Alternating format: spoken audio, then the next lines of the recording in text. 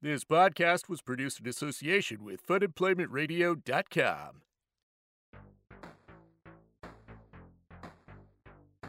Greetings, fellow nerds! Welcome to the Well-Adjusted Gamer Podcast! Yay! This is it! The premiere episode, number 00001. I am your host, Jason Chevron Chops. It's taken, almost a year of plotting and lurking to get to this point, so thank you for taking the time to tune in. If you enjoy the show, please make sure to leave feedback on iTunes, my website, Facebook, SoundCloud, and wherever else it may pop up. Props or constructive criticism are greatly appreciated.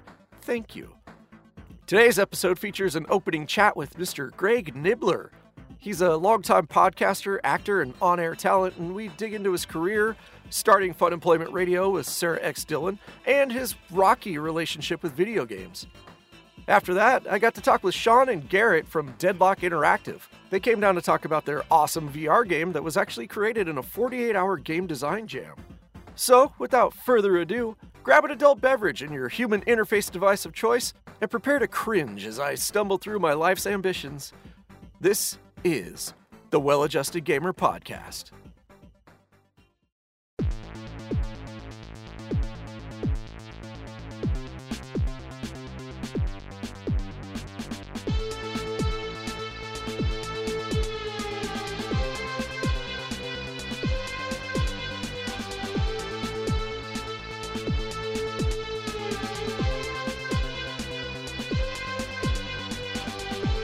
Welcome, everybody, to the inaugural episode of the Well-Adjusted Gamer Podcast. This is Jason Chevron Chops. I'm joined today with a special guest. According to his Wikipedia page, he's a podcaster, actor, rock star, Sasquatch hunter, metal detector, snack hoarder, tequila man, and all-around bad boy, his nibs himself, Greg Nibler. Hello. Hello. I did not know all that's on my Wikipedia page. I really need to update that thing and take a look. There's some things that have been added over the years that I can't verify or confirm necessarily are true, but they probably are. Yes. Yeah. No, most definitely. So Greg is, for those that are uninitiated into the ways of funemploymentradio.com, he is one of the founding fathers, along with Sarah X. Dillon, the founding mother. Ew, that's kind of creepy. The mother and father of this child, of this network. But yeah, Fun Employment Radio, where do we begin? Oh, man. So we've been going for, as of now, I think we're coming up on our 8th year. 8th anniversary is up in a few months of doing the show daily, 5 days a week. We started off, we both came from commercial radio. Mm-hmm. And we both ended up on the same station, KUFO, part of the Rick Emerson show. We got laid off, as happens in radio a lot. Everybody, if you work in radio for any amount of time, you know you're going to get laid off eventually. Yes. Or just there'll be a format flip or something, which is what ours was. Mm-hmm. I believe the station, their tagline when they got rid of us, because they got mad because we talked about books too much, was KUFO, we got our balls back. So that's what they put out as a commercial radio station. KUFO, books are dumb. Yeah, that's pretty much what it was. So we left that and we're like, we really love talking, and to go from not doing that every day, like, well, why don't we try doing it on our own?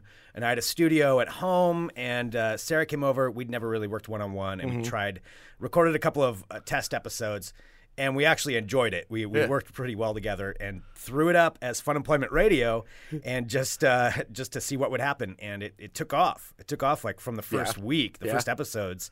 And we just started doing it more and more and just loved it. Yeah. And we've been going ever since. Yeah, ever since absolutely. then. Why stop? Yeah. Man. So there's a little bit of carryover from probably everybody that was listening to you guys. Mm-hmm. That's nice. Yeah. We had some carryover. The Rick Emerson fans were really loyal fans, which is awesome. And we're still friends with Rick to this day. Mm-hmm. And so that kind of carried over some of it. And then from there, because of the magic of the internet and iTunes, especially back then, there weren't a lot of podcasts. So we were consistently a top 10 comedy podcast. Man. And that spread out like crazy, just getting fans from all over the world. And it was so much fun. It's still so much fun. Yeah, right. And it's only getting bigger and broader. Because, I mean, all kind of winter long we had the bingo nights going Yeah, on. yeah, the Fun Employment Radio bingo nights, which is such a ridiculous idea. Like, we came up with that as a joke on the show one time. Like, oh yeah, we should do like a bingo night, and we'll be bingo callers. And then we had all these emails come in, like, yes, do that, do a bingo night. And so we did it, and it's crazy how much people love bingo of all things. Yes. So yeah, we do those. We have our listener parties, and it's always a blast having the live events like that where you get to actually like see somebody, because you do a podcast or any kind of recording, you know, and as you know, it's just you're sitting in a room, you have no idea who's going to hear it. Right. You don't know what their take on it is. You're lucky if there's actually another person across from you. Yeah. Otherwise, it's just you. Yeah, You're like, just okay, talking to Skype or yourself. I'll put this out to the world and expose this show and you know, see what happens. And so that's why it's fun, like those live events, just to actually put faces to names and like, oh, you're so-and-so 752 who writes in. Like, you're an actual person. This is weird. Yeah. And you're a celebrity to me. It's super like inspiring too, because I mean, like you said, seeing everybody, meeting everybody, but also the volume of people, like consistently everything that you've done that I've come along to, like, oh my God.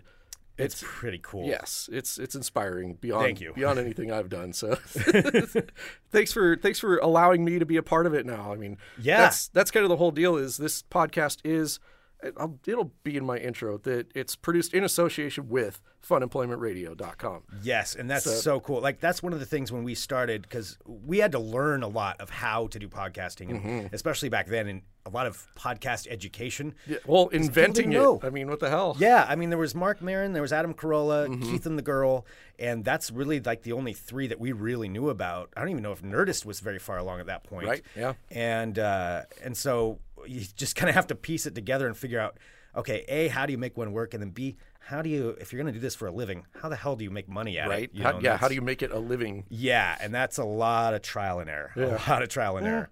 But then we, once we got going, we're like, we have this great studio now in Southeast Portland. Like, we want to share this with other people who are podcasting. Like, it should be a family of podcasts, you know, helping each other. Yeah. And so we started this network, and that's why it's so awesome that now you're a part of it too. Yeah. And we've got some great shows on it. It's always so much fun. Right. No, and a wide variety of stuff too. This is not a one-trick pony at all, because we've got your main podcast. You've got Guys and Balls. It's been around for They've been a long around time. for a while. Yep, sports podcast. Yep. Guys and Dolls, Guys and Balls. Guys and Balls.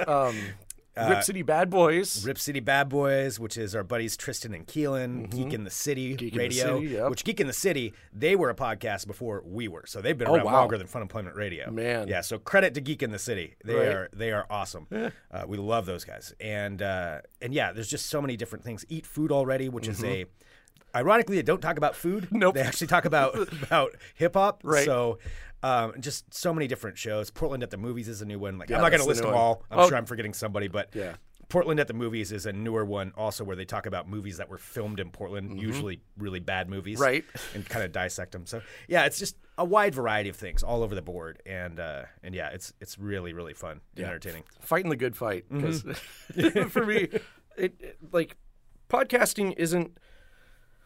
It's not even the future anymore. It's the present. It's now. Yeah. There's no denying that. The radio isn't dead. It still has its place, but it is not a destination. It's more of a starting point, a leapfrog or lily pad to like kind of jump to and hop away from. But few and far between of people that actually make a career out of it. And consistently. I mean, all the people that we knew that we worked with in radio, there's maybe I could name one or two that are still in it over all the years I was in radio. Like, that's about it that are still left doing it. And, you know, they just started consolidating things. A lot of times, secret of radio is, a lot of times when you think that's your local DJ or person, he's probably in 5 markets, or she's in 10 different markets. Jeez. And they just either change up their liners to say, like, hey, Portland, how is this? Blah, blah, blah, blah. Or, hello, Cleveland, how are you doing? You know. And change it up. So it's just there's just not that much there. Yeah. You know, well, and too, like, I saw it back in my home market. Like, everything just shrunk over the years. It went from they had Mark and Brian early on, local. Yep.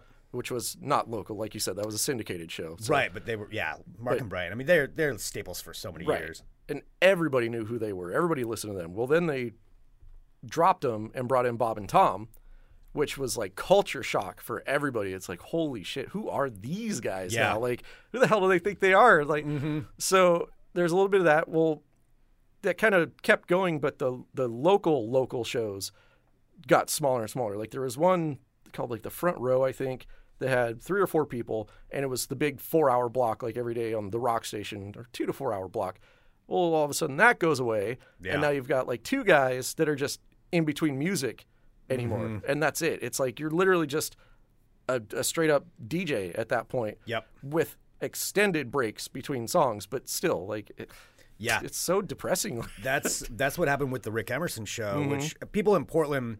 I think a lot of people still remember the Rick Emerson show. It was a fantastic show. Yeah. You know, it catered to a lot of different audiences, but definitely kind of the geekier side of things, which is great. It was nice to have that on, you know, eventually the rock station that it was on. So it was fun.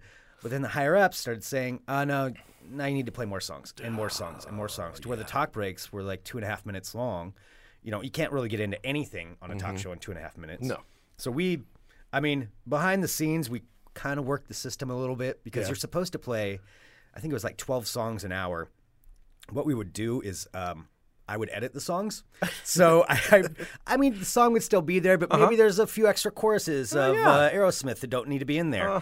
So I'd cut them out to where I'd turn these songs into like 1.5 minutes long, you know, intro, chorus, outro, boom, done. There's your song. You get the idea. Yeah, and you put that in there. They only read the logs. So I mean, technically we played the songs, and, you know, we still got all of a sudden 20 minutes more of talk time. Right. Well, and there's nothing criminal about it, because if you listen to any classic rock station. Nobody complained. Right. Nobody complained. Nobody complains, but when's the last time you heard the entire song of Freebird, like the 11 times it comes on a day? Like, no, it doesn't happen. So. Yeah, it just doesn't. That's hilarious. I mean, you hear the same things, though, from, like, Corolla. It's especially once the, like, corporate side starts getting in and elbowing in on everything, that we need less nerdy guys, smart guys. No, more strippers. Get more strippers in here, and everybody's got to be Howard Stern. And exactly. We actually replaced Adam Carolla here in Portland. I mean, not replaced him. When he was let go from CBS, we were the ones that come in. Which it was funny. A lot of local people, for some reason, thought Adam Carolla lived in Portland, and we took his job. Oh, it's like, no! We have nothing to do with this. That's CBS Radio, dude. Rick Emerson show didn't fire Adam Carolla. Like, we have to take his spot now. Right. And so we get these complaints like, "You guys suck, bring Adam back." Like, dude, you think I make that decision? I'm answering the phone calls here in Portland. No. That's the way it works. I came in, I arm wrestled him. I won fair and square. He's out. I decided Adam Carolla didn't belong on the airwaves here. That's damn right. Greg Nibbler is king of the hill. Yeah, like right? it or not. Yeah, but then we were replaced by Shock Jocks. That's who came in. Yeah. Yep. It's such a weird thing, because I swear to God, like, Howard Stern isn't Howard Stern.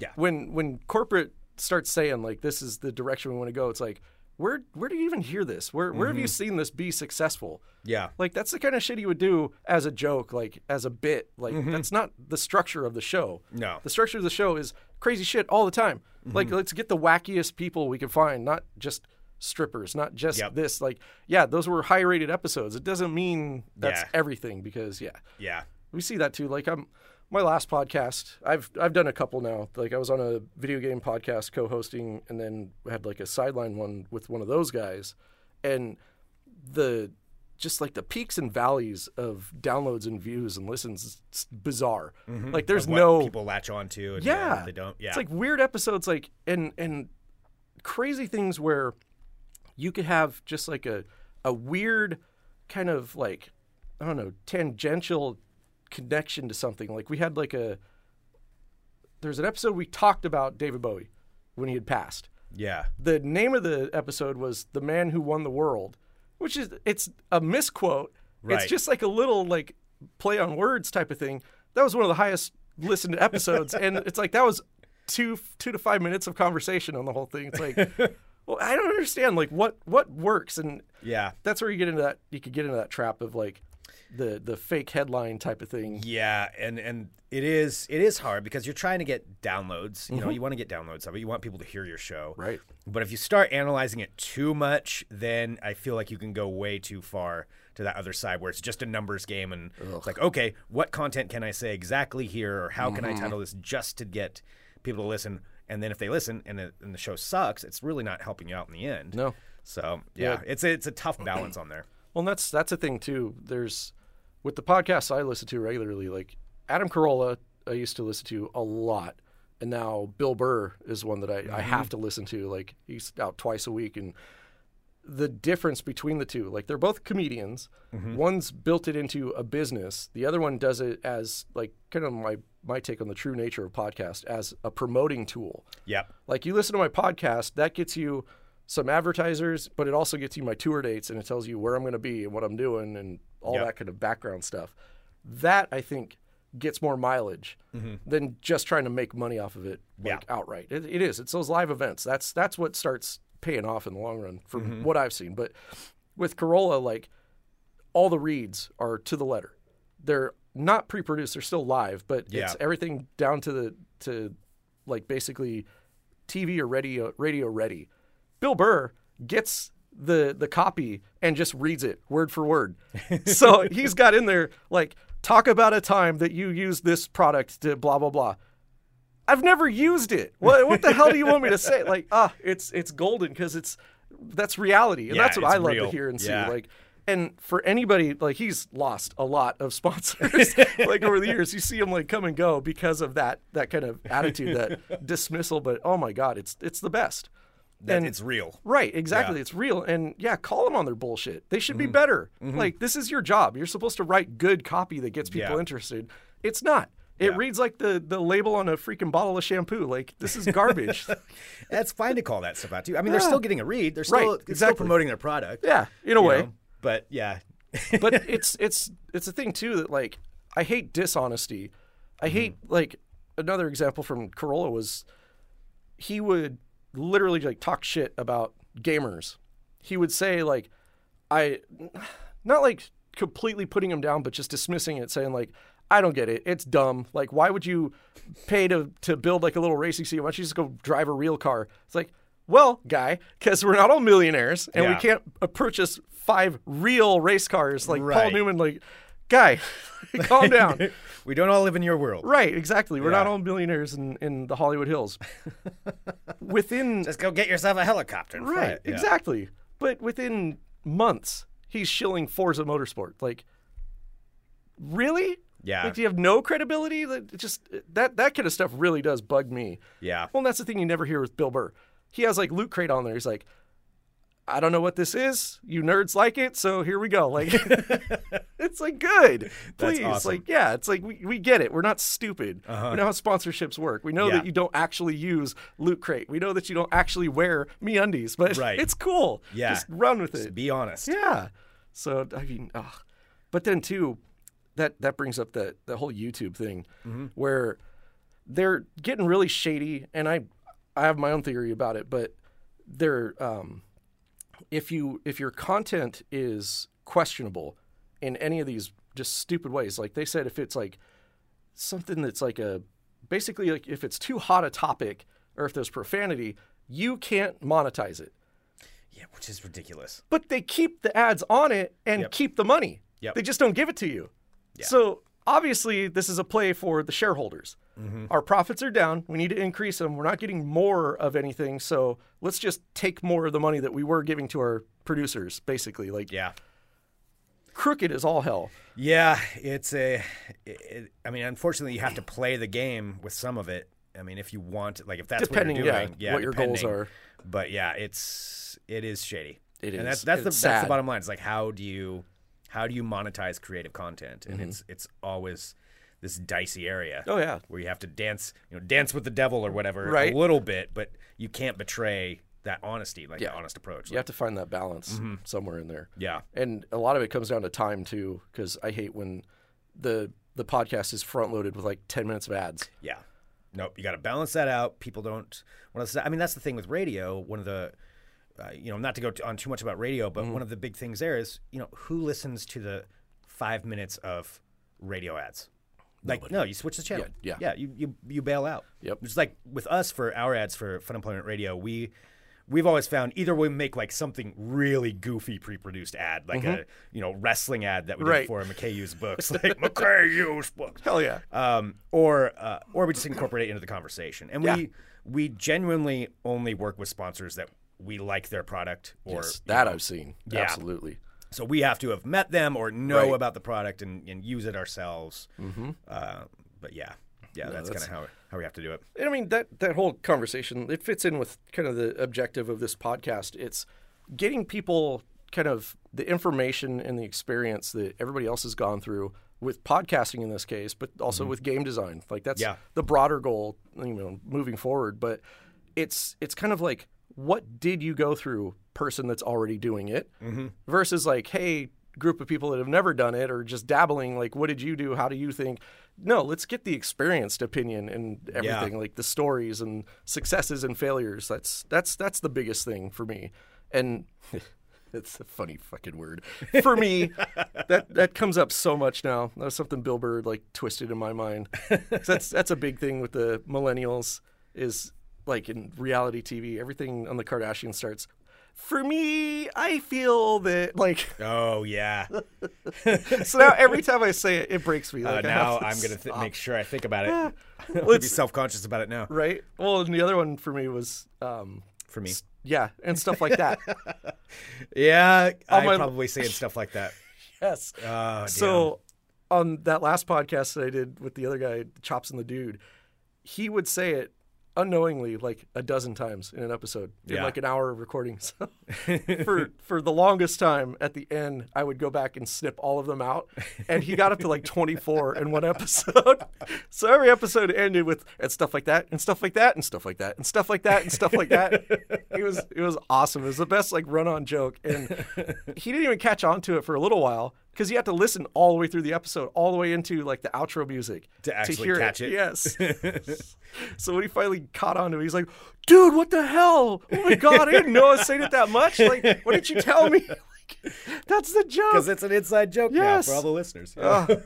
And then there's like, I kept hearing it after that because it's that thing. Once you hear it, you never not hear it. But kept coming up on like everything, every podcast I'd listen to, every TV show I'd watch. So I went through and recorded a bunch of those. And there's one with you. Oh, boy. And I'm like, a couple like TV clips and Adam Carolla, like everybody was saying it. I was like, oh my God. So that's at the end of an episode out there too. It was the best. Like, so don't worry. It's not just you. If you feel like you're the only one doing it or it's a tick, no, it's everybody. We all do it. It's the worst. But yeah, like I said, that this fits in with the goal. For yourself, you are a shame gamer. As I've come to find out from listening to your podcast, that and it's funny because I love that you feel so strongly about it because that's gaming life. Like that's welcome aboard. Like, well, I mean, I love video games. Let me just say this: I love video games, but I don't play very many video games. Right. I played them all as a kid. Growing up, we did Atari 2600. There you go. All through that. River Raid, still the best video game for Atari 2600. Damn right. And then went from there, got the original Nintendo, and played everything that was available. Like everything we could get our hands on, me and my brother. There was a game place in town. We would trade out games, just get it all. And I still have that original Nintendo. Yeah. Mostly works. Yeah. Mostly works. You still have to blow in the cartridge a little bit. And whether that works or not, I have no idea, but I do it anyway. And then from there, I went into like college. I played like the original PlayStation, had a buddy who had one of those, but I've consistently had buddies who have systems. Yeah. And I'll play on those. If I had a roommate that had a system, I'll play on that. But I found that I get so into them that at one point I finally just cut myself off. I'm like, nope. I made this up in my head. I'm like, I'm not going to play video games. I have too many things to do. Yeah. Self-employed, there's always something you have to do. I'm like, no, if I play this video game, I can't do that. And so I just built up this stigma in my mind, not against them, because I love them, but a stigma against me playing them. Yeah, you built up the sense of responsibility. Because like you said, being self-employed, it's not that you can't or shouldn't, but you've got better things to do. You've got hustle that should take priority. There's always things with my time that I should be doing. Yes. But over the last couple of years, I've been starting to dabble back into it. I've been creeping back into it. Yes. I've got a PlayStation 3 at home, so it's an older system. But I've decided, I've been starting to carve out a little more and more time. And I have to be careful with myself. Yeah. Because I'll stay up all night. I'll play a video game all night long. Yeah. And then still have to wake up in the morning, go work. So I have to monitor my time. It's like crack. Well, maybe not like crack. I don't think you can do a little bit of crack. Right, It's probably a bad idea, any amount of crack. But it's like any other kind of thing where moderation. Moderation is good. Don't smoke crack, kids. No. That's not it. But play video games. That's okay. Don't drink drugs. Yeah, exactly. Stay on milk or whatever. That's the new joke. It's that Rick and Morty ad for Alien Covenant. Oh, yeah. That's the best. If you haven't seen it, get out there. Definitely look that one up on YouTube. But with that, like, yeah, there's nothing wrong with you. Like, it's and you get that, but it's one of the hardest things as an adult gamer is the playtime versus lifetime. Because I mean, especially like once you, like, I'm married, so it's like figuring out how to make that dynamic work. Like, Right. I can set up my stuff. I have my racing seat and everything back in like a second bedroom with my other studio stuff. If I'm in there playing on that, I'm gone. I may as well not even be in the house. Like, what's the point? Yeah. So I've found like the middle ground of I'll set up an LCD next to our big screen or whatever. So at least I'm in the room. And then I got the PS Vita because that one streams PS4 and some PS3 games too. But as long as I have something, because maybe I don't want to watch Twilight for the 45th time. Oh gosh, like that sounds horrible. Yeah. But, so I mean, there's a balance that you have to strike with your life. And when I was working full time, it really didn't matter because I mean that's just take every free minute you can get. But it really did like corner it to where you have such limited free time that you have to basically like barter for what's going to get it. Like what's going to get me more satisfaction, what's going to help me in life versus, just the short term. But totally.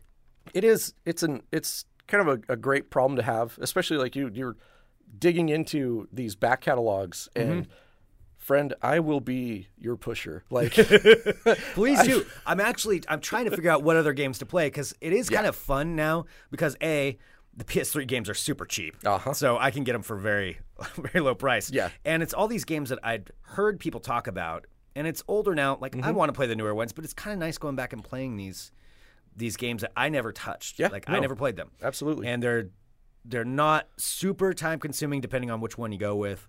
Like I've been, Assassin's Creed. What is it? Black Flag. Black Flag. Yes, I love that game. Yeah. It's not the greatest game in the world ever. Oh, that one really pissed me off. There's a lot of issues with it, right. But I can sit down and play it. I'm like, oh, okay, I'm gonna go raid this town right now, or yes, I'm gonna go attack that ship. And it's fun. I can do that. I don't have to do a mission if I don't want to, and I blow off some steam, sinking ships. Yeah, for an exactly. hour. That's like Grand Theft Auto was always that for me. Yeah, that series is incredible for that. Just getting in and go cause some mayhem or do a couple missions and now hop online, go crazy with some other crazy assholes like from across the country and the world. Yeah, I did play that for about 10 years ago. I had a roommate who had that, and I started to get really into it. Yeah. Like I was doing it from the beginning. And I came home one day, I'm like, all right, I'm going to sit down and play Grand Theft Auto. And I got on there, and my character was gigantic because what he had done when I was gone is he spent like 2 hours just like feeding the guy to where it was a waste of space. And I'm like, I don't have time to go through and like re-exercise. Yeah, now you got to go work out. Like, I was so mad. That was San Andreas. That was one of the best, like, just not even like tied to the main line of the game at all. But the crazy way that tied into everything, like the mechanics of it, like if you ran like in between stuff instead of just jumping from car to car, you would lose weight. Yeah. And you would lose muscle though too. So if you wanted like your guy to be buff, you'd have to go to the gym and lift weights and do shit. Yeah. Like it was crazy. And then if you go to the cluck and bell too much, and that's all he did, just like cluck and bell, cluck and bell, cluck and bell. That was the best. It's funny that like they've had so many things like that in the series that they pick up and they just leave. Yeah. Because that hasn't come back now in 2 continuous games. Like, really? It's weird. But that was a hilarious thing. And the other one that was funny with that is once he did get fat, his voice would change. It would get lower. So instead of talking like normal, he'd be like, it was awesome. It's like a joke inside a joke, Yeah. But like, I've wasted a disgusting amount of time and money in my life on video games. Yeah. The second you start to like calculate and tabulate it all, you feel so gross. Like, but at the same time, it really is like, and that's what I was feeling about myself. Mm-hmm. It's like, okay, I've spent so much time on this. Like, I didn't get my accounting done. Right. It's nothing too bad. Yeah. I'll get that stuff done. But, there's different things I could do with that time. Yeah. However, it is so relaxing. Like, I feel if it's a good game, I feel better after playing it. If it's a game I get frustrated with, I feel worse. That's different, yeah. Yeah. And that was part of my problem, too. I'd get pissed off. Mm-hmm. I'm like, okay, if I'm getting ready to throw the controller. Yeah. Especially for me, that was FIFA. Playing. Oh, no. I had a buddy who was really good at it, and I wasn't. No, that's the and, worst. every now and then I'd beat him, but he'd run up, 10-0 and just sit there smugly smiling. Oh, man, this sucks for you. Yeah. I would get so pissed at that. That's when you give him the controller with the iffy button that only works like half the time. I did do that. Yes. Yep. I'm like, once I pick it up and I start thinking about throwing it at something, I'm like, okay, I'm not going to do that. That costs too much money to replace. But I'm like, maybe I need to set it down. Yeah. Maybe it's time to set it down for a few. That was one of the last ones for me. It was Gran Turismo 6, and this was in the transition between PS3 and PS4. Mm-hmm. Gran Turismo 6 was the only game I would fire up the PS3 for.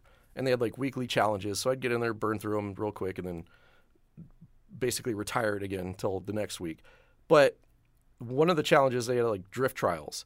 Well, they really sucked with my steering wheel and pedal setup for whatever reason, so I switched back to the controller trying to do that. I just got so super pissed this one day, and I think it's a cumulative thing where it's all of your life stress gets focused into this little thing in your hands. Game, and got so freaking pissed off that I winged the controller across the room. Well, it ended up hitting a metal stool and exploded. So, and then you feel twice as bad. Yes. Just like, oh, what have I done? So there's like the shame of that, and like hiding it in the garbage so my wife didn't see, like, because she would talk shit. Like, oh yeah, it was ridiculous. What happened to the other controller? I don't know. Now the only one we have left is like a janky one that like it's probably not even good for playing games anymore. So it's a good thing the PS3 is only for Netflix. So that's fine. But PS4, everything with that has been mechanical. I have not rage broken anything. I split another, I think, like an Xbox controller in my hands one time too, playing Halo 2 snapping it like multiplayer. Bo Jackson snapping a bat over his knee. Yes, like it can get bad, but I love kind of like, I don't know, people judge heavily. Like if somebody else is in the room when you're doing that shit, they're like, what's going on? Mad bro? Right. But I look at this other way, like, what about everybody that watches football and freaks out? Yeah. Like, at least I have influence on what I'm doing. Like, I can kind of control this situation. You're screaming at the TV. You have no attachment to anything. Like, you can't pick up the phone, call Jerry Jones and tell him, pull that son of a bitch out. Like, no. So very true. So, like, beyond calling the kettle black, like, that's everybody's got weird. their thing, right? That's the thing to realize with all of it is everybody's got their hang up. Everybody watches freaking Gilmore Girls, like all 18 seasons of it, or whatever your right. Everybody has a thing. Fine, right? Everybody's got to have their thing. Yeah, so just don't judge. Yeah, that's the bottom line with that. Oh, I just judge myself. Exactly, that's all I do. But that's your job as a human adult, like, and as a self-employed. Yeah. Like, I mean, that's all of it. Like, it's the freelance lifestyle, and you have to be responsible. But I mean, it's a fine line, a balance that definitely you have to maintain, and it's the kind of the joy of finding that too, and having a game that gets you that satisfaction that you can check in, check out, and keep going with your life. That's fantastic. It's a great feeling. Like nothing as a gamer feels better than that. I mean, maybe winning like a crazy match in Battlefield or something, but yeah. Now, the last couple of things in that vein, Shadow of Mordor has been your jam for a while. Yes. We've got Shadow of War coming out now. Yes. I have seen those. I have watched the trailer too many times. I'm ashamed to admit how many times I've watched it. Dig it. Yeah, I am excited about that. But it's on a PS4. See, and that's the thing. For me to take that next step to where I buy my own console, because the PS3 was gifted to me just because he got a PS4. He's like, I'm not using this anymore. Here you go. So I'm debating maybe later this year to actually get a PS4. I was going to say I want to play Far Cry Primal or whatever it is. Primal Fear. Primal. Just Primal. Yep. Yeah, that one looks amazing to me. Far Cry 4 is my favorite video game. Yeah. I love that game. Man, I can play it over and over. I think I spent too much time in the one right before that, and because that was the one that had the expansion, the Blood Dragon one. The one right. Oh God. Talking about going back and playing older stuff. Yeah. Yeah. You need to play Blood Dragon. Play it? It's a standalone. You got to be able to get that for like nothing now. Because it was like a downloadable, if you can find it on disc. I'm not sure if they did that. But it's in the Far Cry engine, and it's Michael Biehn. Okay. Is the voice of the main character, and it is as 80s can get. Like, it's got the crazy, like, doo-doo synth soundtrack. Yes, I like, love that. Neon shit everywhere. Like, it's insane. And, like, being an 80s child, like, you will get nostalgia just oozing out of you. Like, it's insane. Now I want to play that. Check out Blood Dragon. Okay. Also, if you jump and pull the trigger on the PS4 sooner than later, Horizon Zero Dawn. Okay. You have to look into that one. What is it? It's basically future Earth, post-apocalyptic. You got me on those two right? things. Robots Okay. run wild in the forms of giant animals. I know what you're talking about. Yeah? Okay, I forgot the name of it. Yes. And everybody's you can tell by my basically voice like, how excited yes. I am. Yeah, I've watched a bunch of the trailers for that one too. That game looks amazing. It is. Yeah. It's everything and more. Like that's a historic game. Okay. Must play. Like I said, if you pull the trigger before Something Shadow like of War that. drops, that's a game that you have to check in on. Like that, Shadow of War and Far Cry, those, that's really making me want to get it. Yes. But see, then I'm dangerously close to like, okay, if I get that, I'm going to stay up all night. Like I did that with is it God of War or Gods of War? God of War, yeah. God of War. See, and I intentionally try to keep myself away from knowing too much. But I played God of War 3. Like, my buddy Kenny was going to Costa Rica for like work for a few months. So he's like, hey, here's my giant television and my PlayStation. He's like, will you just watch this for me for 5 months? It's like, yes.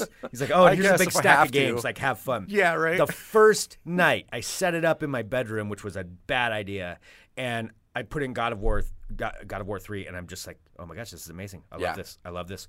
I played probably, I don't know, till like 3 or 4 in the morning, probably past that maybe. Had to get up at 6:30. Oh, no. Yeah, and by the time I put it down, I'm like, oh, this is why I stopped playing. This is why I have no self-control. This was a mistake. I have no self-control. I remember the days, like, as a kid, you would rent a game, play it all night, and then wake up early before school just to get that extra, like, 20, 30 minutes on it. Like, and then you're just staring at the clock, just pissed, like, oh, my God, I'm not going to get ready. I don't have time to go to school. And then just think about it all day. Yep. And thankfully, that doesn't really hit me anymore. Like, but at my last job, like, I would get that. And that's where I would take PTO if a new game was coming out. Like, I took PTO, I think, when the PS4 came out. I know when the last Gran Turismo came out, I did. And then there's been a couple other in between. Such a pain in the ass, though, because I would take the time off, fire up the game. Oh, downloading an 80-gigabyte patch. Yeah, so it just takes forever and like, ever. Literally 24 hours because everybody in the world is downloading it at the same time. Yeah. So in the future, if you ever get in that situation, take the day after off. Okay, that's a good note. Yeah, do everything that you're going to do normal the day of.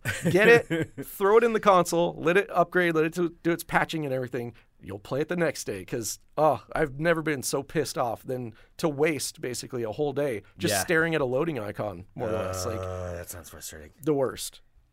But, oh my God. So yeah, I just want to make sure, like, you're in a healthy place with it. Yeah. You're happy. You've got a plan. I mean, that's you're on. I've got it under control. Step 8 of 12. So no, you're doing fine. But I love that it is a struggle, and you're so vocal about it because it is. That's gaming life. Like, yeah. Oh, because Horizon, I put over 48 hours in already, And then the Final Fantasy game before that was over 100, I think, that went into that. And it's like, okay. I hate how they tell you how many hours. Yeah. I don't like that. Well, and they added it to Horizon. It wasn't there before. It's like, oh, no, I don't need to know. Like, what is that proving for me? It's like, oh, look how much, here's a week of your life. Yeah. What do you think about that you've spent playing my game? It's like either a power thing, they want you to know, like, yeah, I've got you. Or, whatever it is, I don't want to know. I don't need to know how much time I've spent. Right. Just please. Please block that function. I want to be, what is it, the ignorance is bliss type of thing. Absolutely. When it comes to that, I just want to be ignorant of it. I want to have no idea what's going on. God. Well, that's the 30, 40 minutes that I was looking for. Okay. So I know this is part of like the growing pains of this, and it's going to be so much fun to sweat through. Like, I'm horrible with the intros and the transitions and everything, right? It's like, I feel like Chris Farley in that other skit where he would like interview people in the local access show. So, yeah. you remember when he did that thing? That was cool. Remember when you guys put out Abbey Road? That's me. So thanks for stopping by. Yes. Continuing on this episode, I believe, is going to be the Deadlock Interactive interview. Nice. These guys are local boys. Okay. They did a 48-hour game jam. So that's something that... Wait, so they played the game for 48 hours? They built the game in 48 hours. So yes. Like 48-hour film fest, only you got to build right. Damn. A working concept of a game. So that's the thing. It's not... so far out of my wheelhouse of understanding how that happens. I have no clue. Still me too. Awe. Like, I have no concept of, like, how game design really works. Yeah. That's kind of a goal with this, too, is to get in, learn some more about it, figure out how to actually, like, speak intelligently about the facts, like, of how, what goes into all of this, because it's crazy. Like, the devotion and time that it takes to, the commitment to do this kind of stuff. I mean, so in 48 hours, yes, it's not a final release-ready anything. It's... you go from concept to playable demo, basically, as fast as you can.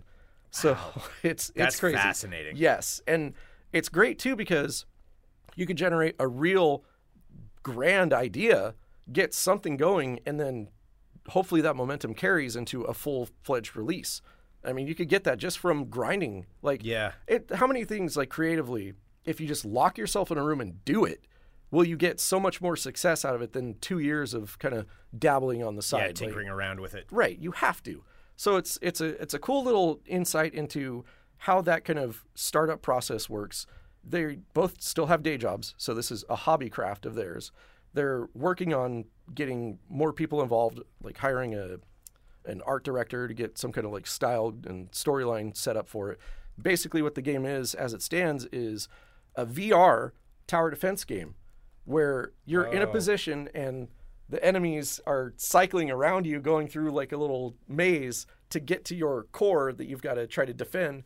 They've got gravity grenades and explosive grenades, little booby traps in the stage. They built a VR game in 48 hours? Yes. Damn. So it's a pretty crazy story already, and they're not even close to done yet. Yeah. So wow, that's pretty impressive. Yes. So that's Sean and Garrett from Deadlock Interactive from here in Portland, coming up right after this.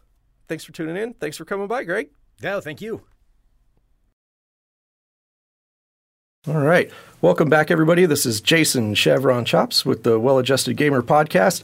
And today I am joined by Sean and Garrett from Deadlock Interactive. They are an independent developer out of a neighboring town here called Oregon City, right? No, we're in Portland. You are in Portland? Yeah. Okay. Where did I see Oregon City? Weren't you previously listed there? No? No? I don't think so, no. Man. All right. I'm getting my wires crossed already. All good. Great. But they are working on a VR title called, now, this is the big reveal today, Last Stand. Yep, so if you guys could, take a couple seconds and describe just what Last Stand is.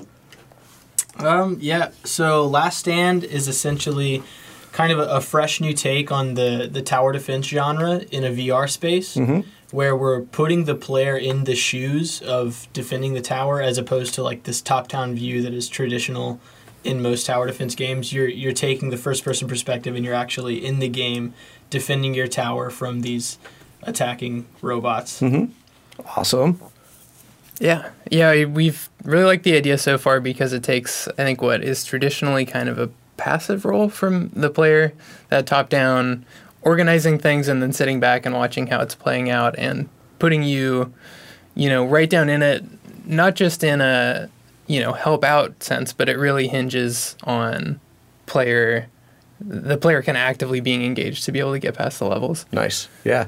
Like you said, as opposed to just being kind of a pedestrian watching it all transpire. Yeah, you set the pieces in motion, but from there, that's it. Like, it's all up to the AI and whatever the dice rolls in the background are. Right. Where did this start? Because I know, for me, it's a unique beginning coming from a game jam. Right. Well, you want to describe that process? Yeah. So Portland Indie Game Squad, Pig Squad for short, is a local group here that they're a nonprofit that support and kind of put events together for local developers to get together, collaborate, conspire, and create games. Well, this was a 48-hour game jam. Yep. So basically 48 hours set aside, everybody get in a room and just hammer something out. Bring a concept or bring nothing, come up with something through conversation. And I don't know, did you guys know each other before? How did that kind of come together? Yeah, Sean and I both work together, and we've actually done one game jam before. We did the Global Game Jam last year. Okay. And Sean is a big VR guy, and he had an Oculus Rift. So talking about what we're going to do for the game jam, Sean was just like, let's do a VR game. And I was all about it. I love trying new stuff and doing new stuff like that. So we kind of just got together and pitched around ideas. And this idea came about pretty organically, but it definitely evolved even over the 48-hour time period. Yeah. Awesome. So, I've played the demo. Like, we did what? I think it was at the Game On. That was the first event that I ever attended, and you guys were there. First impressions were it is unique in my perspective. Like, I've not seen anything like it, especially when you start talking about the tower defense aspect of it, where, yeah, we've seen shooters like on rails or in place and, different variations on it, but this is definitely a unique take on it because if you go to that length and you start adding in all those different systems and, like, if you set up turrets, if you start putting in that AI type driven stuff, because right now you've got a couple of maps, right, and kind of placeholder art for everything, and just basically the AI bots run a route and you're in a single position. Beyond that, I think we're talking there's going to be multiple positions you move between and lots of different power-ups and weapons and et cetera. Like, what kind of directions are we going there? Any ideas yet? Yeah, so we've been prototyping some ideas and just sort of working on different things. I have been playing some of, like, Orcs Must Die recently, and I really like that style of being, in the mix, sort of fast-paced. You can pick up these traps and place them in different locations even as the enemies are coming. I like that idea, that fast-paced, like, chaotic sense. Yeah. And I really want to bring that to our game. And I think it'll be even more intense in a VR setting. So we've just kind of been toying with stuff like that to see how we could best bring it in and how that's going to work. Awesome. Yeah, talking to one of my buddies about the game, like, first thing he threw at me was, well, where's the bow and arrow? Like, and I'm like thinking, yeah, like, so what kind of, like, upgrades, like, weapons and different things? Because right now you've got a gravity grenade that sucks everybody into a certain spot, and that's one of the funnier things about it, too, is it sucks everything in. Every physical object that's running on physics in there will get sucked into it. So other gravity grenades, which make interesting results, but kind of a nice little strategy that just naturally developed out of those two things existing. Mm-hmm. So a lot of emergent gameplay that'll probably come up in the development of it. Right. But yeah, were you considering anything like that? Projectile weapons? Not just explicitly guns, but I mean anything along those lines. I mean, shit, get a javelin in there. Like something where it spears like 3 or 4 guys into a certain point and then explodes. I mean, the world is like endless. That's probably a slippery slope though too, is where do you draw the line at, okay, what are we going to work on specifically as opposed to just dumping everything in and spending 16 years on this game? But I don't know. Did you have anything along those lines that you're considering, or? Yes, yeah, we've talked a bit about the different directions we could go with weapons. One of the things that we've embraced a lot so far are weapons that really bring in kind of the physicality that you get with VR. So throwing was one of the most obvious. It has this kind of one-to-one relation of something that everybody does in real life. We think players come into it immediately with kind of a sense of what to do, and we'd like to start looking at other types of weapons. One of the things we found the most as we demo it to people is that playtesting has been really valuable for us as a way to figure out what works well and what doesn't in VR. So when we're sitting there developing it, we'll come up with a cool idea, and since we're kind of rapidly iterating a bunch, we get really comfortable with it, and we forget that it might not actually be very intuitive for people to use. True, yeah. So that's where things like demos have been really helpful, and I think will continue to be really helpful as we try out new things and we put someone in front of it and they have no idea what to do, or it doesn't work the way that they think it should. So that's, I think, going to be the main thing going forward that we explore with that. Yeah, I wonder if there's any kind of apprehension out there in the development scene. Probably not with indies, because everybody seems to be used to it, kind of in tune with it. But like, I'm sure for bigger developers, there is a little apprehension, fear that, oh, we don't want to show it too soon, because then people might think negatively of it possibly, or might expose too much of like planned things that maybe nobody else is doing. But you guys see the value in it. I mean, immediately, like you said, it's one-to-one feedback, and these are people that are interested in it. Exactly. Because the stuff that we've done, that I've gone to so far, none of it feels like a trade show. These are other developers or people that will potentially buy and play your game. So it's nice that it's a real honest feedback. Like there's doesn't feel like there's anything else behind it. There's no kind of background motivations for any of it. So. Right, yeah, that's definitely something we've tried to embrace, is just letting people get their hands on our game as much as possible. Even after the 48-hour game jam, we went and set our game up at the Art Institute, and we're letting people demo and already getting feedback. Yeah. And so after that, I mean, the game really only got better, so it wasn't like we were afraid of what people would think to continue showing it. We were just like, hey, this is just a good way to figure out where we can improve and how we can make this game more fun. So it's perfect. Now, one of the funny things, you're salty on Twitter, Garrett. Since I started following you, I was like, oh, yes, this guy, like, we've got a lot in common on that regard. One of the ones that cracked me up was your rant about crowdfunding. Now, that's a big thing with indie development right now. I mean, there's basically two or three ways you could go. You either self-publish and do everything yourself, pay for everything yourself. Hopefully you've got the free capital to do so and the free time, or you get basically fat checks from a publisher that likes what you're putting down, but there's trade-offs with that, like losing creative control and whatnot. Right. And then there's the third option that I've seen so far with the crowdfunding, that you maintain a lot more of that creative control, but now you're setting yourself up for a lot of other negative aspects that could possibly come with that. And a lot of distractions, I think, is one of your bigger things too. Definitely. So, I mean, if you want to re-flesh that out, I don't know, rip the Band-Aid off. But sure. So, I guess after just seeing a lot of crowdfunding campaigns kind of go up in flames, even after you do see some successful ones, I think the huge issue with crowdfunding campaigns is that the consumers themselves don't really know what they're getting into. Yeah. They're not necessarily equipped to assess the risk that comes with developing a video game or designing it, or how to assess the scope of a project even if a developer does provide something like a demo that the user can download and play if they donate $5. Right. I mean, I can tell you how it's one thing to create a smoke and mirrors demo than it is to actually create the fully featured game that you're pitching on Kickstarter with thousands of procedural generated weapons and hundreds of hours of questing and stuff like that. So I think that for a lot of companies, or for a lot of indie companies, they kind of see this as a way to just get money, and they may have honest intentions like, oh, we're just going to get all this money and then we'll go back and create this sick product.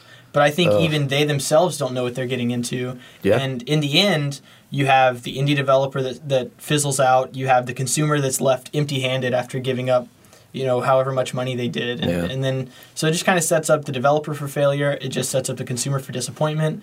So I think, and that's kind of a pattern we're starting to see in the crowdfunding community, is a lot more unsuccessful projects than successful projects. And I know they do have those projects that it's either the fully funded or you don't get any of the money. The money goes back to the donor, which I think is great. Yeah. But a lot of times these projects, because they focus so much on the marketing aspect for the crowdfunding campaign, they'll have the sick artwork and the sick milestones, and so people are just like throwing money at it. Yeah. And so it's reaching its point, and the developers are getting the money, but then they're like, okay, now we actually have to build a game, and it's just an entirely different story. Right. And then with the inexperience too, I mean, you've set these milestones and all these swag things that you're going to provide. Those cost money too. Right. That's stuff that you still have to source as well. I mean, that's extra art assets, that's extra material that you have to buy, and shirts to print, posters to print. Like, that's a whole nother ballgame. That's miles beyond developing and releasing a game. Like you said, that's the main point of all this. And yeah, it's quickly lost. On like Kickstarter, Indiegogo, you click a button, now you've made an investment. And often investments don't turn out. Right. Usually investments don't turn out. Right. So I think people are hopefully kind of coming up to speed on that, but there's still so many disappointments. Definitely a learning curve to it for everybody, both sides, consumer and developer. I know it's probably easier to think of the worst case scenarios because, I mean, there's huge big name titles like Mighty Number 9 that never even lived up to the aspirations of the original kind of pitch. Yeah, the ongoing saga of like Star Citizen, for example. Oh yeah, Star Citizen. At least what they've come out with so far is pretty amazing. Sure. But is there ever going to be a real game? Like a finished product 30 years from now where kids are going to play? I mean, what are we talking about? They've been pushing back deadlines for so long. Yeah. Yeah. And then one that I've had recent experience with still, No Man's Sky. Right. That was another one of those worst case scenarios. Example. But still at 80% release. I mean, there were promises and there was a lot of weird stuff when Sony got involved. It's like, oh yeah, oversold to an extent because I've still put 120 hours into the game. Right. So I mean, there's still definitely something there, and I know plenty of people that have enjoyed it. Sure. So yeah, it's kind of like there's a lot of doom and gloom, but there is a lot of success out there too. But it's harder to see the successful ones, especially because they're probably the smaller ones. Right. Like those are the two biggest, like, quote unquote indie or Kickstarted, like crowdfunded games to come out. So it's easy to pick on them. But but yeah, there was another one, some weird Steam Greenlight thing that everybody said was a complete fraud. It's like somebody slapped together a bunch of free assets. Oh yeah. And talked about what they were planning to do. Yeah. That's as far as it ever got. Like they had this crappy little sandbox demo and disappeared. So yeah, there's all kinds of weird ways to go with that. Right, and that's the thing for me why I'm so skeptical of it is because the average consumer just can't really assess things like that and see through it. Yeah, so they do see it and they think, oh, they have this much already. In no time they'll have a full game, and that's just really not the case. No, not at all. Because I mean, I can't even imagine. I mean, I know just from my little bit of dabbling with art and music, concept to reality, holy shit. Yeah. That's a wide canyon to try to get across. In terms of gaming, let's talk about your kind of, I want to cover the timeline of birth to game developer. So what kind of a household were you born into? Like myself, I know my first video game memories were an Atari and my grandparents burning the Pong outline into their projector, that type of thing. So I've had it around me my whole life. I'm the only one in my family that actually stuck to it. So 30 plus years now of a gaming life that's gotten me to a certain point. Like I've never considered development because it's kind of an insurmountable thing in my imagination. And I may be creative, but I feel like not enough to kind of push something through like that. You know what I mean? But for you guys, like, how did you get into gaming? Were you born into it? Did you find it later on in life? Is it even something you still do now? I mean, it's possible to design games and not play them in a way. I mean, as an artist or a music composer or something, I'm sure. But for yourselves, what do we got? Yeah, so I started fairly early on with classic NES. Way back to the early days like Duck Hunt and Mario Brothers. Oh, yeah. And I would go every week really excited to Fred Meyer and pick out a new NES game. Awesome. And then eventually got to like the PS2 era. That is where I think it really kind of took off for me. I got genuinely interested, and I, was subscribed to EGM and would read it cover to cover every month. So I was, been way into it for a long time. And going into programming as a profession, that started to get me closer to that position where I could actually start to play around with game design. Got you. So day job became kind of the route into it. So software development, what were you doing? What was that door? Day to day, I'm a web developer. Okay. So I'm mostly doing kind of JavaScript stuff, which gets me familiar with just kind of the core tenets of programming, which are pretty consistent language to language. So yeah, right. When you start to move to more game development focused languages, you can draw from those skills. Nice.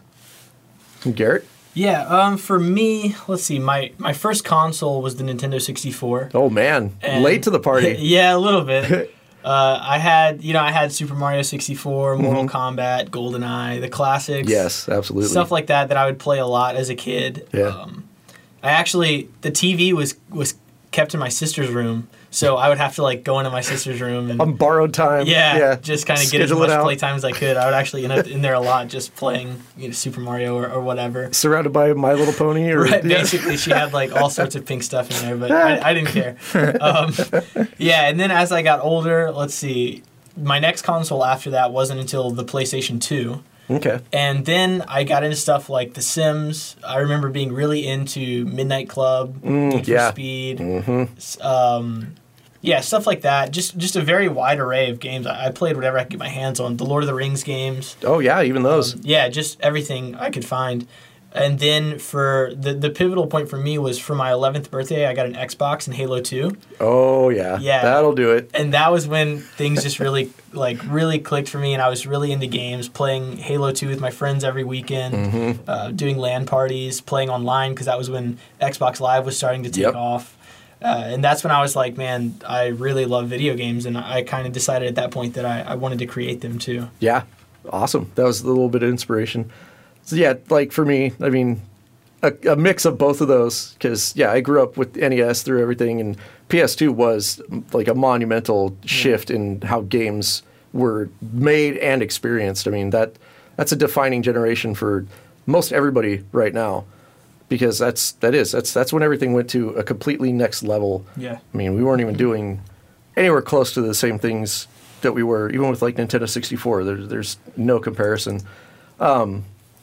Kids today, though, are, I don't know, I feel like spoiled in a way. Definitely. But I don't know what the level of appreciation is yet for the classics. I mean, you can get a Wii or a Wii U, and you've got access now to the store, whatever their marketplace is called, that you can get basically almost the entire lifespan of consoles out of one box. Mm-hmm. I've done it. I've got a little Raspberry Pi. Yeah. I bought one that somebody programmed for me, because again, I'm not a programmer. I wasn't going to try to dick around with all of that stuff, but it's got the RetroPie emulation station deal in there, and that thing will cover anything up to Nintendo 64 and PS1. Yeah. And it's just all solid memory.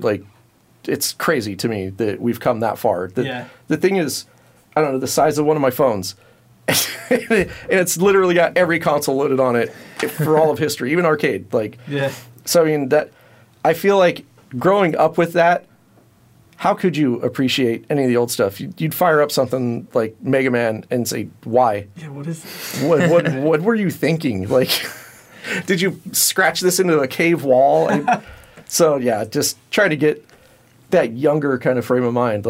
What is the next generation even going to go for? Have you seen any of that with the demonstrations you've done? Because there's definitely been a lot of kids coming through, and I mean, VR is going to be huge for them. Imagine that.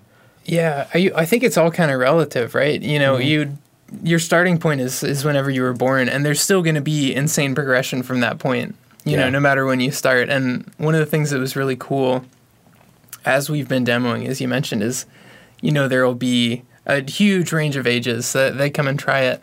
And more than anything, when the kids, like little kids, throw the VR headset on, they're like instantly in their element. Yeah. There is no confusion. There's no, what does this button do? They're just in it. Right. And I think that's really cool that we're going to have this generation of people who that's their starting point. True. Is, being able to dive right into what to most people is this crazy new paradigm. And for them, you just kind of, that's taken for granted. Right. And I think that means the things that they're going to think of to do with it are going to be pretty insane to see. Yeah, because, we could think of, like, for myself, pixel art is huge. And it's funny how it's never gone away. And we've got this huge resurgence now. Yep. Especially with indie games. Like, it's going to be VR in the future. So VR is going to be the new classic console. Like, I guess when everybody's got their surrogate, like, and they crawl into their cocoon at home, and, like, I don't know, like, just, it's crazy the possibilities of it. Yeah, that's pretty wild to think about it. At some point, VR is going to be the retro. Right. That's one of the things that makes it most exciting for me is that there aren't a lot of kind of times where you can jump in when something is just starting. Like you're mentioning Atari and NES and kind of that stage of development for consoles. Mm-hmm. Like as impressive as VR seems to us right now with like the first version of the Oculus Rift and the Vive, that is going to be NES Atari level not that far from now. Right. And that's one of the things that gets me really excited about VR. Is we're here at the beginning, and as cool as it is right now, this is going to look ridiculous not that long from now. Yeah. We're going to feel like idiots forever slapping this thing on our face. Yeah. Because soon, at some point, it's just going to be literally glasses. Yeah. That you just slap on like the Google Glass, and that'll do it all. How do you feel? Actually, that brings up a good thing. How do you feel about the AR versus VR? So like HoloLens and what they're doing versus straight up VR full immersion. The applications to gaming have been out there, but I really don't feel like there's as much momentum behind it because to me it's limited. Yeah. Well, yeah, I think that AR is really interesting, and there are people who argue that AR is the logical conclusion to VR. Because you can say, with good enough hardware, you can do everything that VR is going to with AR. But the thing is, we're not really that close to where we need to be for AR to be really compelling. Mm-hmm. The HoloLens is really cool. Yeah. Just putting it on and seeing kind of the spark of what AR is going to be and can be, is really neat. But it's very limited, and it's much less engaging than something like a Rift or a Vive is right now, or even PSVR. Point, at least. I thought one of them, the Vive or the Rift, had pass-through. Yes, the Vive has a camera that can be pass-through. Because, there's your perfect combination right there. Right. And, it makes it so much easier. Now you don't even have to have a screen that does an overlay of graphics. Right. No, it just literally is built in to, the video feed that's coming into it. But, again, it probably comes down to hardware, how much they could really push doing something like that. But Definitely. I haven't really looked into see if anybody's really tackling that yet. And I don't think anybody has done really anything compelling with the Vive pass-through camera, which is kind of interesting. Yeah, it seems kind of like logical, at least to have some kind of, I could see it as a feature more than probably like a full-fledged title, maybe. Because, to me, that's the worst thing. I've got the PSVR, and when you're, like, reaching for something, like, I try to adjust the camera, and I'm just, like, reaching like an idiot, and it's great, too, because I'll do it on the little setup screen, so it's got the camera like footage, like you're seeing yourself basically, and just reaching up like an idiot, like just like, it's great. Hilarious. But with the HoloLens, one of the things that got me excited about that was like Minecraft. The Minecraft demo they showed, here's a table and all the blocks are just there, but it was just a little square, and you had to still like move. It looked like Civilization, like I don't know, Civ 1. Like back in the old day where it's literally just a square that moves around on an invisible map that you can't see. Like, no. Like, I need to see everything. You have to have that grand picture of it. So that was my first thing with this, just the viewing angle, just that limitation where VR, again, full immersion. You're in this world.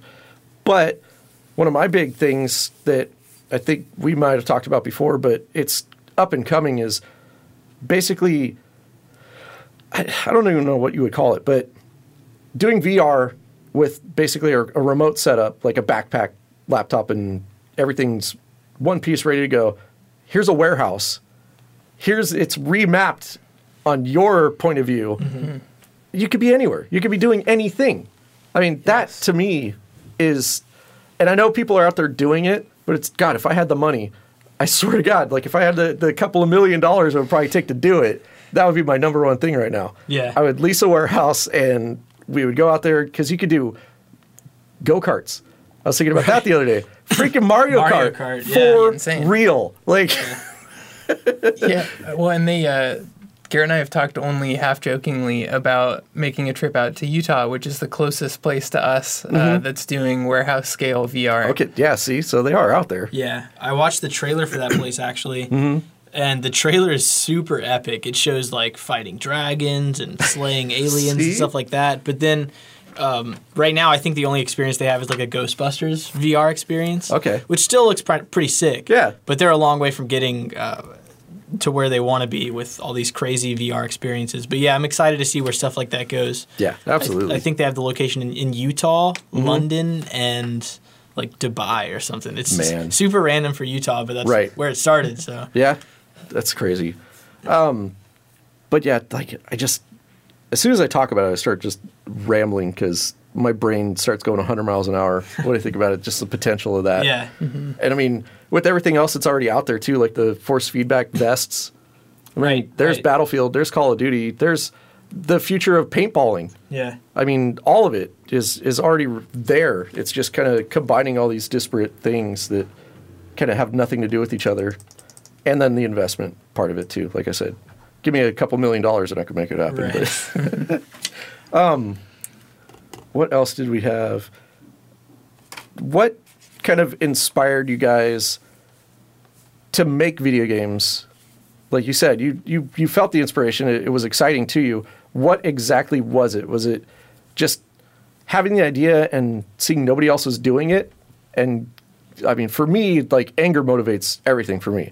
When I look at something that's been done, like for voice acting, and yeah, it's part of me being a terrible person, but when I hear bad voice acting in a finished product, it completely just grinds my gears. It drives me crazy because you literally paid that person, hopefully paid that person, but it's probably like a friend or a cousin or something. Hey, come down here and record something for us. But that's the kind of thing that motivates me. It's like, I know I could do better than that. And if that guy was able to do it and get paid and it's in a finished product, like, oh, what the hell's the holdup? Like, where's my piece? Like, I'm in. Let's do this. So I don't know what for you guys kind of gasses up the car, but For me, let's see. Yeah, I kind of always wanted to make video games, even like basically from the time I was like 11, 12 years old. And what really inspires me is just playing video games. yeah, Every time, just having a good time with my friends. Most of the games I play are multiplayer, and just every time I'm having just a really fun time playing Grand Theft Auto or Halo or Left 4 Dead, anything, it makes me want to create something that could bring that experience that I was raised having. There It you makes go. me want to create something that will bring that experience to other people. nice. Yeah. Yeah, and for me, I'll echo a bit what Garrett said. It's, since I was a kid, gaming was this kind of magical thing to me. Like it just felt like so mysterious. I don't even know how this thing was created, but now it's here and it's incredible. Yeah. The other part is that I followed VR for a long time since the Rift. The DK1, the first developer kit, was out, and I picked up the second developer kit. Nice. And then got the consumer version when it came out. And this whole time I've just known that I needed to be involved somehow. You just feel it. In some aspect of this, I care about it so much. I need to be in there. And this was a really cool entry point, especially to be able to do with a friend and start to create things that you're proud of. That's awesome. With the events, have you kind of met or come up with anything after meeting and seeing what everybody else is working on? Or is there, because I know you guys are still looking for an art director, right? Yeah. Because that's one of the hurdles right now is just developing assets and getting your your style set for the game. Definitely. That kind of thing. But I mean, have any of those kind of connections been made yet? Do you feel like there's potential still with that? We've met some people, done some networking. You know, the Portland indie game community is so awesome, and there's a lot of people involved, and everyone is down to help and stuff like that. Nothing solid yet.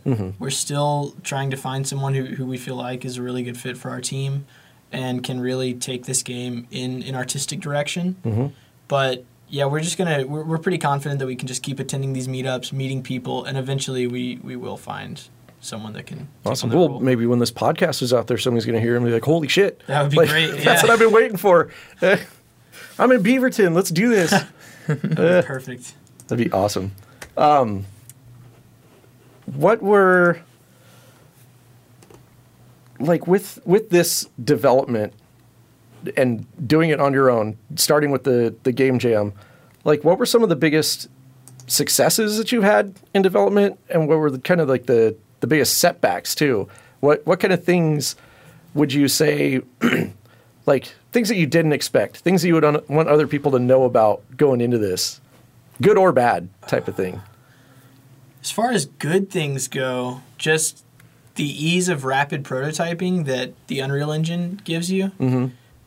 Starting with their Blueprint VR template, it was just incredibly easy for us to get up and running with the rough prototype of our game. Okay. Like we said, we did it in 48 hours, and a lot of it was because we started with some basic interactions in place where you could pick things up in VR, and you had the hands that were animated and all this stuff that just sort of came out of the box. So that's one thing that I think really surprised us with, like, how easy it was to really get up and running. Nice. Which, I mean, that's part of the growth of the industry, because, yeah, imagine 2 years ago, 3 years ago, that probably was non-existent. Or Definitely. Even just a year ago, it was a lot harder. Because we made a VR game for the previous Game Jam, and we spent, kind of a lot more time than we had to with this one to get it to a point where we could start actually making the game as opposed to focusing on the VR stuff. Where did that one end up? In the trash. Yeah? Yeah. what was the concept on it? Most of my games. Oh, gee. Well, I mean, that's art, that's the way right? it works, That's being creative, yeah. The concept of that game was actually kind of funny. Basically, the theme for that year was rituals. And so the idea was that you had to find these things in the environment to occupy this creature that was following you around for a given period of time, and that sort of developed into a ritual. But we didn't have any art for it, so the creature was just a pill in Unity that followed you around. Oh, jeez. And it would literally just bust through boxes that we had set up, and it was absolutely terrifying. So that's the main reason we wanted to do it, just because how hilarious it was. And so that was on the Rift DK2. So that there were no hand controls back then. Oh, and one of the things we found is that it's still very cool and it's still very immersive. But having your hands kind of tethered to a controller in front of you and not represented in VR, we found was a lot less engaging than where we're at now, where you can have kind of full mobility in VR. So that's, I think, another one of the reasons that idea didn't stick quite as much. Yeah, I've definitely, from being able to demo the different things and going back to my PSVR, really the only thing I've gone back to consistently is driving. Because I built like a racing seat setup and everything with the wheel and all. So when I jump into Dirt Rally, they patched in VR, and it's the greatest thing ever. Dirt Rally's excellent. That's awesome. It's awesome. One other kind of unexpected win, speaking of that, has been how awesome the indie community has been. Like, we mentioned it before here in Portland, but one of the things that I don't think either of us was really expecting is the number of opportunities that have come up just from us trying to say yes as frequently as possible. That's how we've gotten into a lot of these demo scenarios that have ended up kind of shaping the game. Nice. Yeah, we're joking about how we've basically, like, stumbled our way up the ladder just by being like, yeah, sure, we'll do that every time. No, there is something to being the yes man. Yeah. And it's like the Jim Carrey movie. What was it, Jim Carrey? Yeah. Yeah. Yeah, I think so. Jim Carrey or what's his face from The Office? Steve Carell. It was Jim Carrey. It was Jim Carrey? Yeah. Okay. But yeah, it is. It I don't know what it does. Obviously it does something universally, but I think it does. It's like an old lesson I learned just in customer service is when you talk to somebody on the phone, talk with a smile, and it literally changes every word that comes out of your mouth. Like, you can't talk like a complete jerk or like you don't care if you're smiling. Like, it's this weird thing. It's like a mental connection. So it's kind of the same thing. If you come out with that mindset of, I'm just going to say yes to stuff. Yeah. And that's kind of what I started doing too, moving up here and starting all this stuff. It's like, just, yeah. Like, hey, you want to go? Yes. Yeah. Hey, there's this thing going on. Yes. Like, why not? I mean, especially if there's no investment, nothing to lose. Like, all the Pig Squad stuff that I've done so far is free. Right. So, I mean, it's great. And now I do feel like contributing to it because I do want to see, I mean, all of it grow. And that's a good way to do it. They have their Patreon or whatever, so people can kick down and keep events like this happening and more often, and they keep growing just exponentially. That Game On that we went to just 2 months ago or so, 2 or 3 months ago, that had 50, 60 people maybe. Right. And now last night they had the drink and draw with over 300 people. Yeah. And that's just in a matter of months, let alone the course of a year, because last year they had a drink and draw as well. So, I mean, God, imagine what next year is going to be. And now with BetaCon happening, that was obviously a success, and that's only going to grow. Definitely. That was a little weird, though, because Easter weekend, probably a bad time. Really could have scheduled that better. Yeah, could have got screwed on Sunday, but Saturday was massive. That was crazy. Yeah. And definitely a lot of attention for it, because I've seen a few different podcasts, a bunch of different websites, a bunch of news articles. It's big. So you guys to be a part of that, that's an awesome step. And like you said, just comes from saying yes. Right. Yeah, that was great to be a part of, just to go out to BetaCon and be able to show a lot of people. I think we went through we have those face masks for when people demo our game to keep it clean. We went through over like 120 of those. Man, that's awesome. Yeah, because I remember when I checked in with you, you'd done like 40. Yeah. So that's awesome. That was pretty of an exhausting thing too. Mm-hmm. That was definitely a marathon more than a sprint. It sure was. Great, yeah. So that's another thing with all of this too is, again, like the topic kind of hit on is lessons learned. There's always something to learn and grow from with all of this, like all the development, the different conversations you have, the different events you go to, like BetaCon. I'm sure they learned a ton from running that the first time, and everybody that had their booths and demoed stuff, they've got lessons now. One of the other guys that's got a local game, that Crescent Loom, it's one thing that cracks me up is everybody gets feedback. Everybody's taking notes, mental notes. Whatever. He has a notebook that's literally like 50 pages full, like a full college bind, like notebook, just full of notes. Like, that's awesome. Yeah, that's it's great. Insane. And it's all just from this, from coming out and doing these live events. So, I mean, if anybody else is out there and you're looking for a way to get out there, get exposed, and kind of see, I don't know, where everything is going, what everybody else is working on, and get good, honest feedback, this is it, doing these live events. Definitely. I mean, hopefully there's groups where everybody else is, because I know happens in little pockets. It's got to be all across the country. Yeah. Nothing like this where I'm from, but I was in the armpit of California where there's nothing, period. It's either almonds or, that's it. Just almonds down there. Just almonds now. It used to be a lot more Dairyland and stuff, but you'd have to go to San Francisco. It was like 2 hours away to get near anything. And I don't know what kind of a scene there is down there. I'm sure it's huge because it's a tech center. Just like Seattle, I think, has a growing one. There's a couple of people from Seattle last night at the Drink and Draw. Yeah. And I know they've come down for other things as well. That was one of the podcasts that came through BetaCon, too, was from up in Seattle. Okay. So that's an interesting thing, too, because it's about 3 hours to get up there. So, I mean, it's not nothing, but it's still worth the trip, obviously. Definitely. So, and either way, I mean, we love going up there for the weekends, but hopefully someday business takes me there, too, right? Yeah. Yeah. But no, it's exciting, and we're in a great place for all of this stuff. I mean, weather-wise, access-wise. Right. And now with all the money coming in, I think anybody that's looking for publishers and stuff and investors, it's probably a good time for that too. Definitely. So, I mean, hopefully when you guys get to that stage, if you ever do, or if you even consider it, at least there's going to be opportunity for it as well. You don't have to fly out to some other bigger city somewhere. Right. It's all going to come here, hopefully, but time will tell. As for now, it's crazy. So like I said, it's growing exponentially day by day, minute by minute, and more and more people, like you said, when the tool sets get easier, more access, it's just going to keep growing and growing. And these kids that are playing it now are going to be the future developers. Right. Because that's what I keep thinking of, too, of classic gaming. You can get basically anything on your phone now. We're at to that point. There's emulators for everything. I was thinking those kids someday will have VR on their phones. Like, no, you literally already have VR on your phone. Like, you've got the Samsung Gear and stuff. Already like, a thing, yeah, it's already out there. Like, we're not wasting time on this one. This is going to be crazy. Have you guys considered any other development besides VR games? Did you just kind of lock into that? Like you said, Sean, you're like completely sold on VR and want everything to be a part of it. Was there any other kind of midway things that you guys did? Like I said, 2D sprite art type stuff. Like that's easy to get into. There's a lot of that out there. But I mean, were there any other directions that you've thought of in the past or future where you might want to take it? Yeah, for this game and for the foreseeable future, we'll probably be sticking with VR. We both really love it, and the VR industry is growing to a point where it's really about to reach its critical mass, and we want to be a part of that.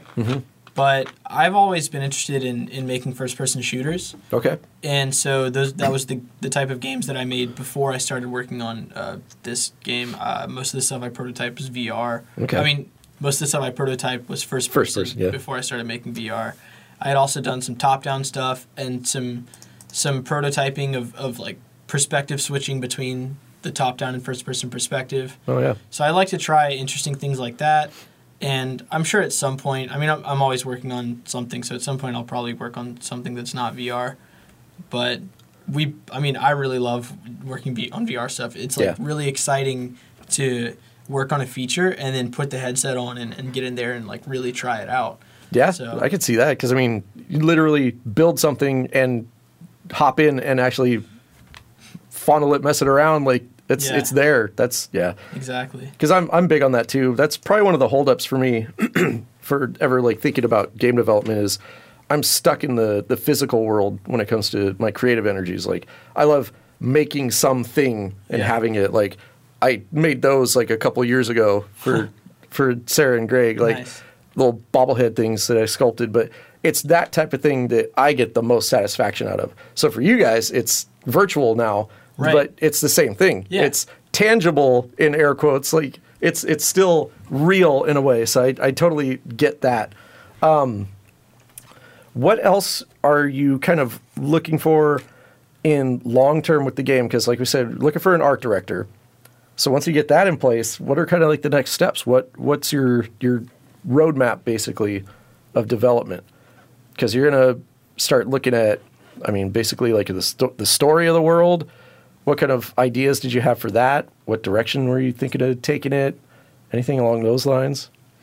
Yeah, we'd right now some of the main things that we're working on are mechanics based, like working on the minute-to-minute gameplay loop of the game, making sure that we find a formula that is fun enough to justify building all the rest of the stuff around it. Like, we need to have a really good core that is fun to play even at this state, before we want to dedicate all the time to start polishing up the rest. Right. So we're playing around with, kind of like we talked about before, different weapon styles, different kind of locomotion styles for moving around versus being fixed in one spot or in a few spots around the level. We have an example of a trap in the one that you played, where you can kind springboard. hit a button and it'll spring them across the level. We're working on a few other kind of versions of traps, and after that, that's when it would be really fun to start to look at, all right, are we going to have a single setting? Are we going to have multiple different types of settings? And what's the cohesive story that's going to tie all of it together? Yeah, because like we've talked about before, the mechanics itself like fit almost anything. I mean, you could slap any kind of different genre or art style on top of it, and it works. It's exciting. Like, it's definitely, I mean, one of the first ones is like medieval times type thing. But I mean, shit, you could make a damn Star Wars game out of it. Like, there's so much potential to just the core, like, foundation that you guys have already. So it's going to be exciting to see where it goes and what you come up with. And I mean, hopefully we get that art director sooner than later so we can get moving on it. But it's only been, a few months, right, since the games even came into existence. Yeah, like 3 months, actually, just over 3 months, I think. Which is insane. Yeah. Like, again, being an outsider looking in, because, I mean, I'm a gamer, but I have no kind of knowledge of development itself, like the process and everything. But to hear something like that and to see basically a full working demo came from a 48-hour game jam and in 3 months of work, and now it's just polish to get it to where you want it, where you're comfortable with it, but it's already there. It's playable, it's fun, and everybody that picks it up is right in line with that. It's literally like you could sell some part of this today. So down the road, it's going to be really exciting to see where it ends up, how far you guys can take it. So definitely looking forward to that. What else do we have? Let's see. Got. So any other kind of recommendations for anybody that's considering getting into it? Again, like you said, be a yes man. Mm-hmm. Chase your passion. When you feel like you're passionate about something, get into it, do it, because that's definitely the vibe I've got from you guys. Career-wise, one of my biggest struggles in life is having a day job that's completely unrelated, and it's such a pain in the ass to have to go there and do something that's just not interesting at all. Getting into tech fields, how complicated would it be for somebody to run out and do? Is there, like, for the kids that are in school still and potential to go to college or tech schools, like what kind of recommendations do you have for just in general anybody looking to get into it? Yeah, there's a million different routes, and this is something that I'm pretty passionate about just speaking on, because a lot of people will tell you need to have a bachelor's degree, you need to go to school for computer science or 3D modeling or all this stuff. And I think that those are like great. You can definitely do that, and that's a good way to do it. Mm-hmm. But also, I think what's going to be most important is finding a skill that you enjoy doing, whether it's programming, modeling, visual effects, and doing it a lot, getting really good at it, creating work and a resume that you can show to people, like I modeled this sick thing, or I wrote this little platform, or whatever it is. I built this app. And then just going out and networking and meeting people, that's how you're going to end up with a job. That's how I ended up with my job currently. I actually got hired by going to the Game Developers Conference, even though my full-time job isn't even in game development, it's web development. But I got the job going to the Game Developers Conference. Man. So it's basically, I don't have a bachelor's degree. I went to a technical school for video game programming. Okay. And it was really just a matter of networking and being in the right place at the right time. And that's what I think it really comes down to. Awesome. And yourself?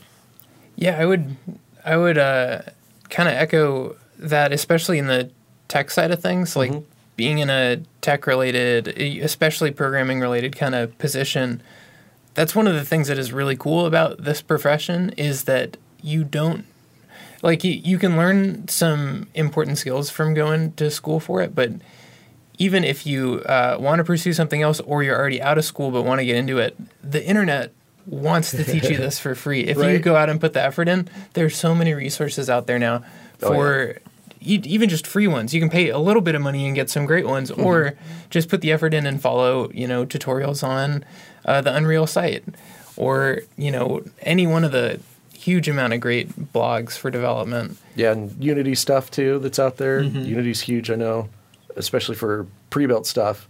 Yeah. That's where you get like a real box of toys. And I mean, there's a whole side market just for building stuff. And there's another door right there. Like you said, 3D modeling, here you go. Just build shit in Unity. Yeah. Like all day long. Just build props, build little pieces, bits and bobs, and I mean, get up to maps if that's your passion. I mean, imagine like a dungeon master somewhere out there.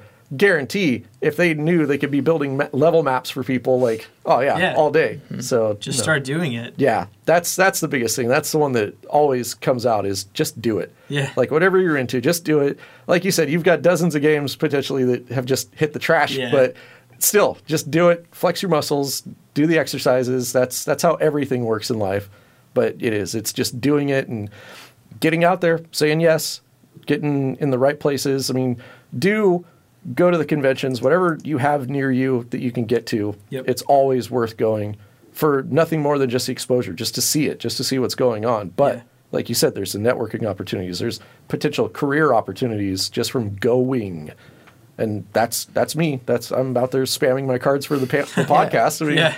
that's the only way it is. It's Right. the hustle. So Yeah, and then like once you do it, go out and show it to people. And this has been something that we've been experiencing recently is then listen to them when they have feedback, because there have been already a few things about the game where we thought this was a cool aspect or we thought it was a pretty fun one. Yeah. And then we put it in the hands of people and it doesn't turn out how we thought it would. And it can be really tough to then say, oh, okay, well I guess that isn't as good as we thought it was. nice. But Because yeah. that for everything I've done, the hardest thing to really honestly get is honest negative feedback. Yeah. That is the one thing. Everybody's so afraid of hurting your feelings that nobody wants to say anything bad about anything. That's what you need, though. Yeah. Yeah. Like, if everybody says it's great, well, then it doesn't sell. I guess it wasn't great, Yeah. and nobody told me. So, yeah, that's definitely a thing, too, is, I mean, that's a hard one because you can't influence that. Right. You can't change that. If somebody's feeling that way, that's it. You're not going to get it. I think, from your experience, do you see a lot more of that from kids? Are they the honest ones that'll just rip you apart versus an adult or somebody that's... That definitely will happen. But Yeah. also, I think since VR is so new and a lot of the people who play our game are playing or experiencing VR for the first time, it's easy to see if it's something that they're struggling with. Mm-hmm.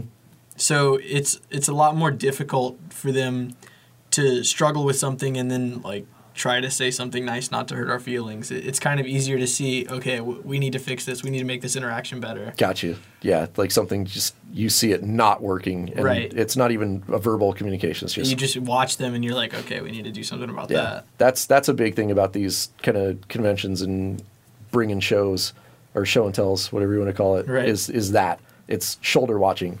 It's just throw them in and see what happens. Yeah. And yeah, that's true. I've seen that with all the different games. Is everybody's right there, just sweating and rubbing their hands, watching, staring as everybody's playing it, and then, oh shit, that's not supposed to happen. That's, Yeah. Oh no, not that one again. Oh god, it's the best. It's the best free entertainment. Just watching Yeah. everybody. It can be stress out. really tough when you watch somebody do the wrong thing like 4 times in a row. Yeah. And eventually you just think like, we probably shouldn't let that happen. Right. Instead of just sitting back and wishing they were doing something different. True. Yeah. Yeah. So that's another piece of advice right there too, is being open and receptive to that stuff. Definitely. Like, you could have spent 15 hours adding this one little thing, and it turns out to be crap.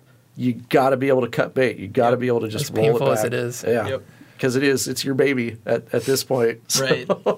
and yeah, how do you do that? It's like picking your favorite kid, Like, well, which one are you going to leave at school this time? Like, only one can come home. Which one's it going to be, Billy or Sammy?